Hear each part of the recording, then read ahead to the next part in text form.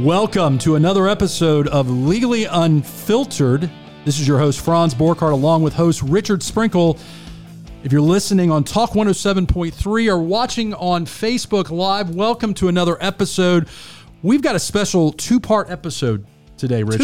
Two parts. You know, some things can't be contained within a short 20-minute podcast. Hey, there's a lot of love here. Right. We got to share it properly. So we're giving, because we're givers, we're going to give the listeners, you guys are going to be in for a treat. We've got the attorneys that represented a young man named Kentrell Golden.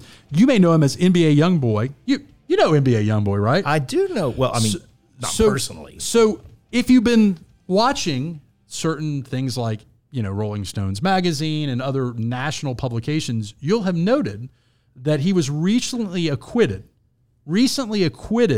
in a trial in California, represented by some local Baton Rouge attorneys that are fantastic. So we got the guys, we've got Jimmy Manasseh and Andre Belanger in from Manasseh, Gill, Knight, and Belanger Law Firm. Yes? We don't want to throw the word heroes around lightly, but I'm big fans of these guys.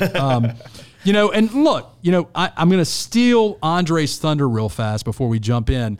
Before we do anything else, you know, we love true crime. But as Andre said before we went on the air, there's only one thing better than true crime, Andre, and that is no crime. No crime. This was an acquittal. And by the way, just to set the stage, in federal court, acquittals are kind of like unicorns. We know they exist, right? Well, maybe unicorns don't exist. Four-leaf clover in a field of green. We know a four-leaf clover exists. It's just really hard to get them sometimes. So why are we talking to these Baton Rouge attorneys who just tried a case in California on a local Baton Rouge radio station? Right. Well, it's because NBA Youngboy also has an active federal prosecution here, and there's some behind-the-scenes things going on that we can't talk about the local case, but what we can talk about is why is this relevant to our community and what's going on. So, Jimmy, Andre, welcome to the Legally Unfiltered show. I'm glad you guys are here. So let's start off. You guys represent NBA Youngboy, right? We do. We don't call him NBA Youngboy. We call him Kentrell, right? He's Kentrell. Okay. So how did you guys get involved in the case? Years ago, several years back, I began representing him when he picked up a felony charge here in Baton Rouge. He also had a juvenile case pending, and we were able to get that worked out so that he was able to get on probation. He was just starting his music career. We all knew that he had potential. He had some people that were really interested in him that thought that he had a great future ahead of him. And what I was trying to do, and part of it, was trying to make sure that his career didn't get sidetracked before it got off the ground. And just for those who are not enthusiasts of his entire catalog of music, this guy's kind of a big deal in the music industry, right? And he is prolific. He is Atlantic Records' #1 entity as it goes to streaming music. Like over 1 billion views on YouTube. Oh, wow. Over 1 billion. So I think it's 8 billion views. So we are talking about this guy is the real deal in terms of music. So all my nieces and nephews and little cousins know who he is. Okay. So this guy is out there, and I will say, from my part, without divulging how I know this, let's fast forward to 2020, 2021, 2022. Baton Rouge is at its peak, Richard, of crime. So or at far. least depending on who you talk to. So and far. there is a belief, and you guys don't have to comment on this, but I know this, there is a belief that all the crime in Baton Rouge, all the crime, no matter how silly that is, stems from the music industry. Yeah, that is a theory, and it's it's not a great theory, right? I think politicians like to do it, but what you see going on nationwide is that federal prosecutors and maybe some bigger state prosecutors are looking to say, if you have a music label, you and everyone that sings with you is now a gang. Right. And we're going to put a label on lyrics it. are evidence of violent acts that actually have taken place. It reminds me back when we were in high school and every heavy metal band was the reason for all the suicides and all the drugs. And So you spin Ozzy Osbourne backward. Right. But for purpose of this California trial, keep in mind the context. We're basically just outside of Compton where Eazy-E and NWA got started. So the whole lyrics thing wasn't going to be an issue out there. Right. But it may be a bigger issue here in other places. But that is the theme of prosecution right now nationwide. So what we wanted to talk to you guys about is, one, I think it's super cool that you guys, it's just another day for you guys. Richard and I don't just get to go try federal cases in Los Angeles. So I want to talk a little bit about that experience and why it's significant, the acquittal. I mean, certainly to this young man, this young man, this musician, this is huge, right? Because if he would have gotten convicted, generally on felon in possessions of firearm cases in the federal system, you're looking at 0 to 10 years, and they will put you in jail.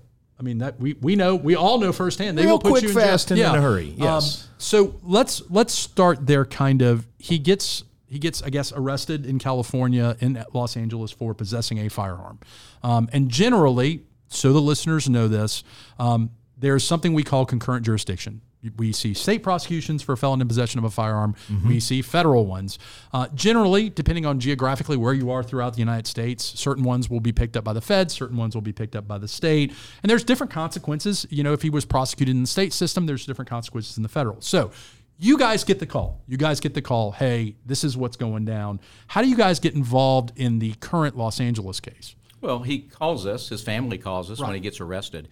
And one of the things you said a minute ago was really the most important thing is what effect this acquittal had on his life. Right. If he had been found guilty, he would have gone to prison for 4 years, 5 years, 6 years, up to 10 years. He would be on supervised release after that. His career would be sidelined for 10 years. Mm-hmm. So that is with regards to us doing a podcast and people writing articles about it and all that kind of stuff. That's all great, and I appreciate it, and it's fun as lawyers, but really when we sit down and think about what's the most important thing, this kid's life was on the line, and it was important for us to do everything we could to fix that problem. Jimmy just touched on something, Richard, that I tell, as a side note, I tell people all the time because they're like, well, why don't you do PI work? Why don't you do these guys are making so much more money. And like you guys, I like making money, but I tell them, human liberty is the highest stakes at the poker table. Exactly. I mean, especially to the client who's looking, down the face of a real federal jail sentence that would have systematic and collateral effects with his other cases as well.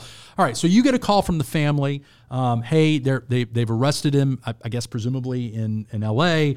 on a felon in possession of a firearm case. What kind of happens from there? Well, so he'd been arrested and charged in Baton Rouge, and the state case, the district attorney's office, law enforcement, everybody knew that we were representing him.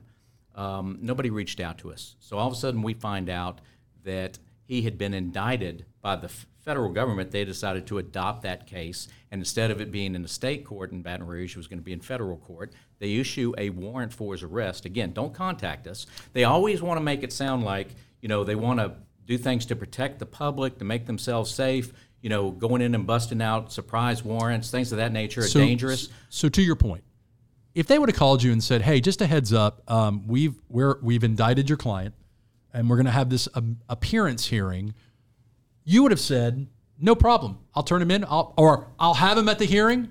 He will show up," or you would have made accommodations. What you're alluding to is instead of perhaps doing the professional thing of notifying you and allowing you the opportunity for him to walk in the front door, whether that be in a prison facility or in the federal courthouse, they just decided to go on and arrest him. Yeah, they decided to do shock and awe. And I'll tell you that we've had U.S. Marshals personally thank us at our office for doing turn-ins. Yeah. At our office, because it's safer for everybody. Right. Yeah. But no, it's when you're the government, when they're dealing with celebrities, likes to do power plays. And that's all this was in California, is a power play. He had never missed a court date. He'd never had a bench warrant. He satisfied his probation when he was on probation. He got terminated early from his probation because he had done such a good job. Okay? There were several times in which they tried to do things to... So Jimmy, as a side note, and Andre, you do a lot of federal... You guys all do. We all do a lot of federal work. In the run-of-the-mill felon in possession of a firearm case, normally for me, there's the state charges. They bond out on the state charges. They've been doing fine for 2 to 3 months on the state charges.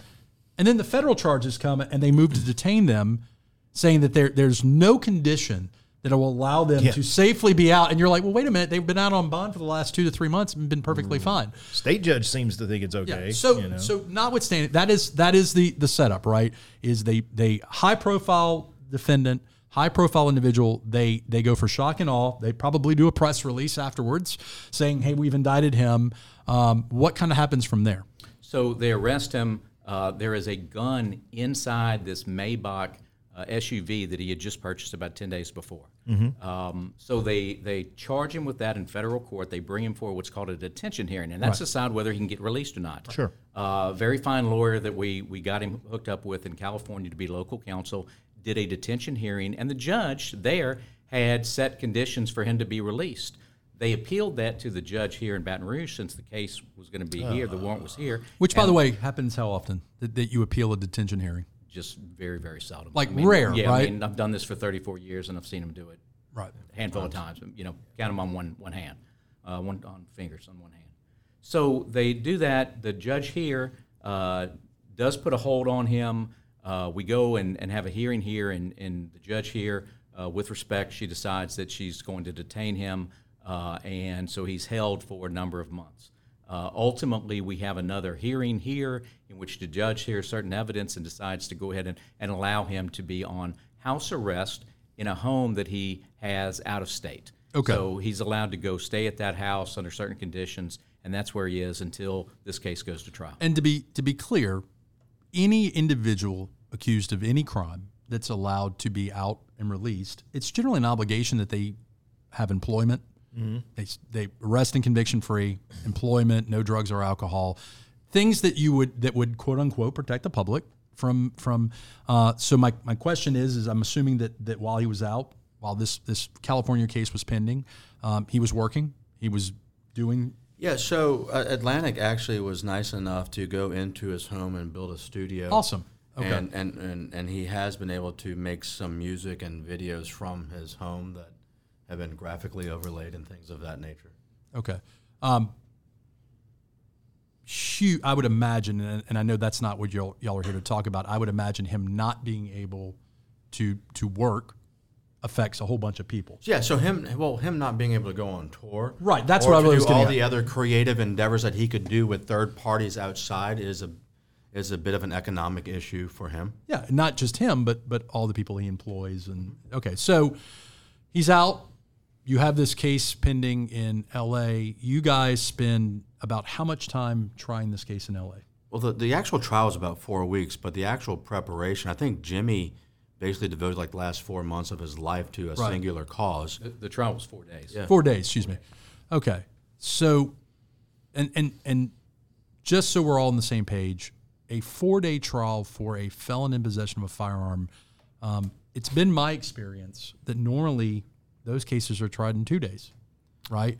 There's not a lot of moving. I mean, in normal cases like that, and I know each one's different, and Andre, you've handled a lot of those. And this was about the right time. This judge, who was very, very fair, he was a really great judge. He's been on the bench for a long time. He was very prompt. He started right at 8:30 in the morning, took a break at 11:30.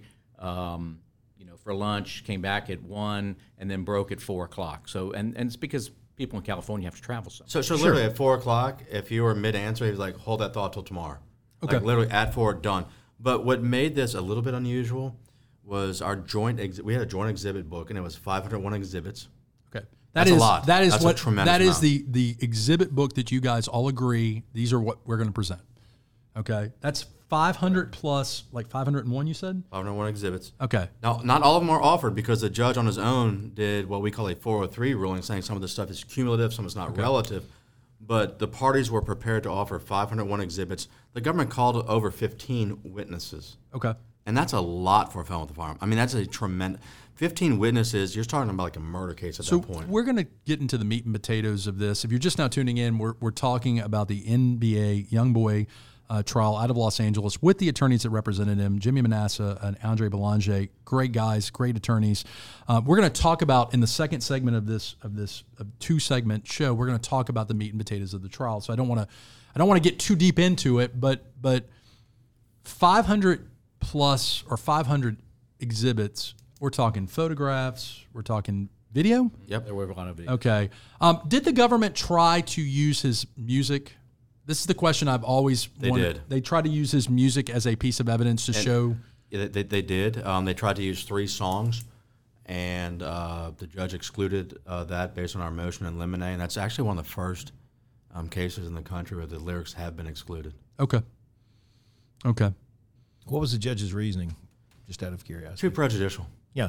I mean, it had nothing to do with this particular case. Right. And look, some of the hip hop songs are pretty violent. Sure. But it has nothing to do with him. And we showed a dissertation from UC Irvine, where someone did a bunch of studies where they took like Johnny Cash songs and other country music songs and rap songs, and they're presented to people anonymously and say, hey, this is a rap song, this is a country song. And if it was deemed to be rap, it was deemed to be more literal. And then you get to the next layer of studies when he said this was written by an African-American, this was written by a Caucasian. The African-American song was taken to be more literal. And so very prejudicial, all excluded. And that was before trial started. That's a huge victory. Yes. I mean, because the obvious reality is the society that is not into that music views that music as not art but reality. Yeah, right? But just think of Folsom Prison Blues. I just shot a man to watch him die, right? I 100% agree with you. And look, we at a local level have seen other musicians, rappers prosecuted. We're not going to go into it, but this is a national theme with federal prosecutors is trying to use lyrics. Atlanta. MSNBC had a big story about it a couple of months back. Yeah. So it's everywhere. Multi-jurisdictional racketeering investigations. And the belief is, and we alluded to this at the beginning of the episode, the belief is, hey, this is the scourge and the reason for all the crime. And they connect up the music and the contents of the music with, and I'm not saying that your guy's involved in any of this, but all the drug dealing, all the violent crime, domestic violence that has nothing to do with anything and everything crime-wise, thefts at Walmart, all connected. But by saying it's gang, by trying to make it look gang-related, they get federal funding so that they can buy nice, shiny, new things. They can hire more people. They can classify it that way. Most of these groups and most of these groups of kids are kids that grew up together. They grew up going to the same school. They grew up in the same neighborhood. When I was in high school, I went to U High. We had country music. We dipped skull. We wore cowboy boots. We all had guns in our cars. We would be a gang. So I argued the other day at a detention hearing. There was a firearm underneath the front passenger seat of a vehicle, and there were 3 kids in the back seat. And the AUSA, who will remain nameless, was saying how violent it was that there was a gun in a car with children. And I argued, we're in South Louisiana. Right? Yeah. Like, are you telling me that every parent that has a firearm with their kids in the car is violent because they have a firearm in their, So we've got about a couple minutes left on this segment, but we are going to talk, if you're just now tuning in, we're talking to Jimmy Manassa, Andre Belanger, you guys had a full team, right? I mean, I looked at the photos. How many people were on the team all total? Well, we had 2 other attorneys, Tanner Woods, who works with us, who did an unbelievable job organizing everything with the exhibits. We couldn't have done it without him. Robbie Gill, my law partner for 30 years, was with us. Toby Pierce, my secretary, confidant, office guru. Yeah, she just took care of everything. And people don't realize when you try a case, particularly in federal court, the expectation by the court, the judge, is going to be that everything is going to be seamless and perfect. And people don't realize how difficult it is to get everything appear to be perfect. Like if there's a glitch with the computer, if there's an audio glitch, everybody loses. The judge loses their mind. I'm not saying your judge, but the judge did lose his mind, and that's at the government's expense in this case. Okay. Like they had problems with their audio visual. But you want to know the little dirty secret? If Cantrell does not have the means to hire a firm, if he was poor, he'd be in jail. Well, that's part of the remaining 3 minutes we have is what is this? So there is the belief that if you can hire private attorneys instead of indigent ones, that you get better representation. And I've always said it's not because the public defenders of the world are not good attorneys. It's just it's the law of attrition. I mean, if you've got thousands upon thousands of cases with no support system, you just touched on it too. It's the support system, right? Oh, yeah, absolutely. If you've got the money to put out cash for a good investigation and a good defense team, you're going to be substantially better off than somebody who's got one public defender. To prepare us with getting gun consultants, fingerprint consultants, DNA consultants. We also were able to put aside a block of multiple attorney time. Did he testify in the trial? He did not. He did not. Okay. And because all they would do is sit there and say, "Well, he's up there telling a lie." Well, right. So that is, in fact, I was doing legal commentary on another platform, and someone was talking about, well, if I were accused of a crime that I didn't do, you couldn't keep me off the stand. Want to bet? And I said, you're in a lose-lose. I said, there are some cases where you need to testify, but you're in a lose-lose proposition, because the jury is going to say, if you get up there and testify, they're going to say you're just getting up there to save your own skin. If you don't get up there, they're going to criticize you. You can't win. He could have put the person in there that left the gun in the car, but all they would have done is accuse them of lying and getting paid off. Sure. That's all they would have done. Yeah. So it wouldn't have done any good. Well, wasn't necessary. Was not guilty. Look, we're gonna be wrapping up this episode.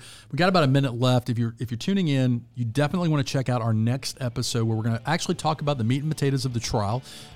What happened at the trial? What were the defenses? And we're gonna close up with the fact that there is going to be a trial here at some point for some charges. We can't go too deep into those, but we'll at least give everybody kind of an idea.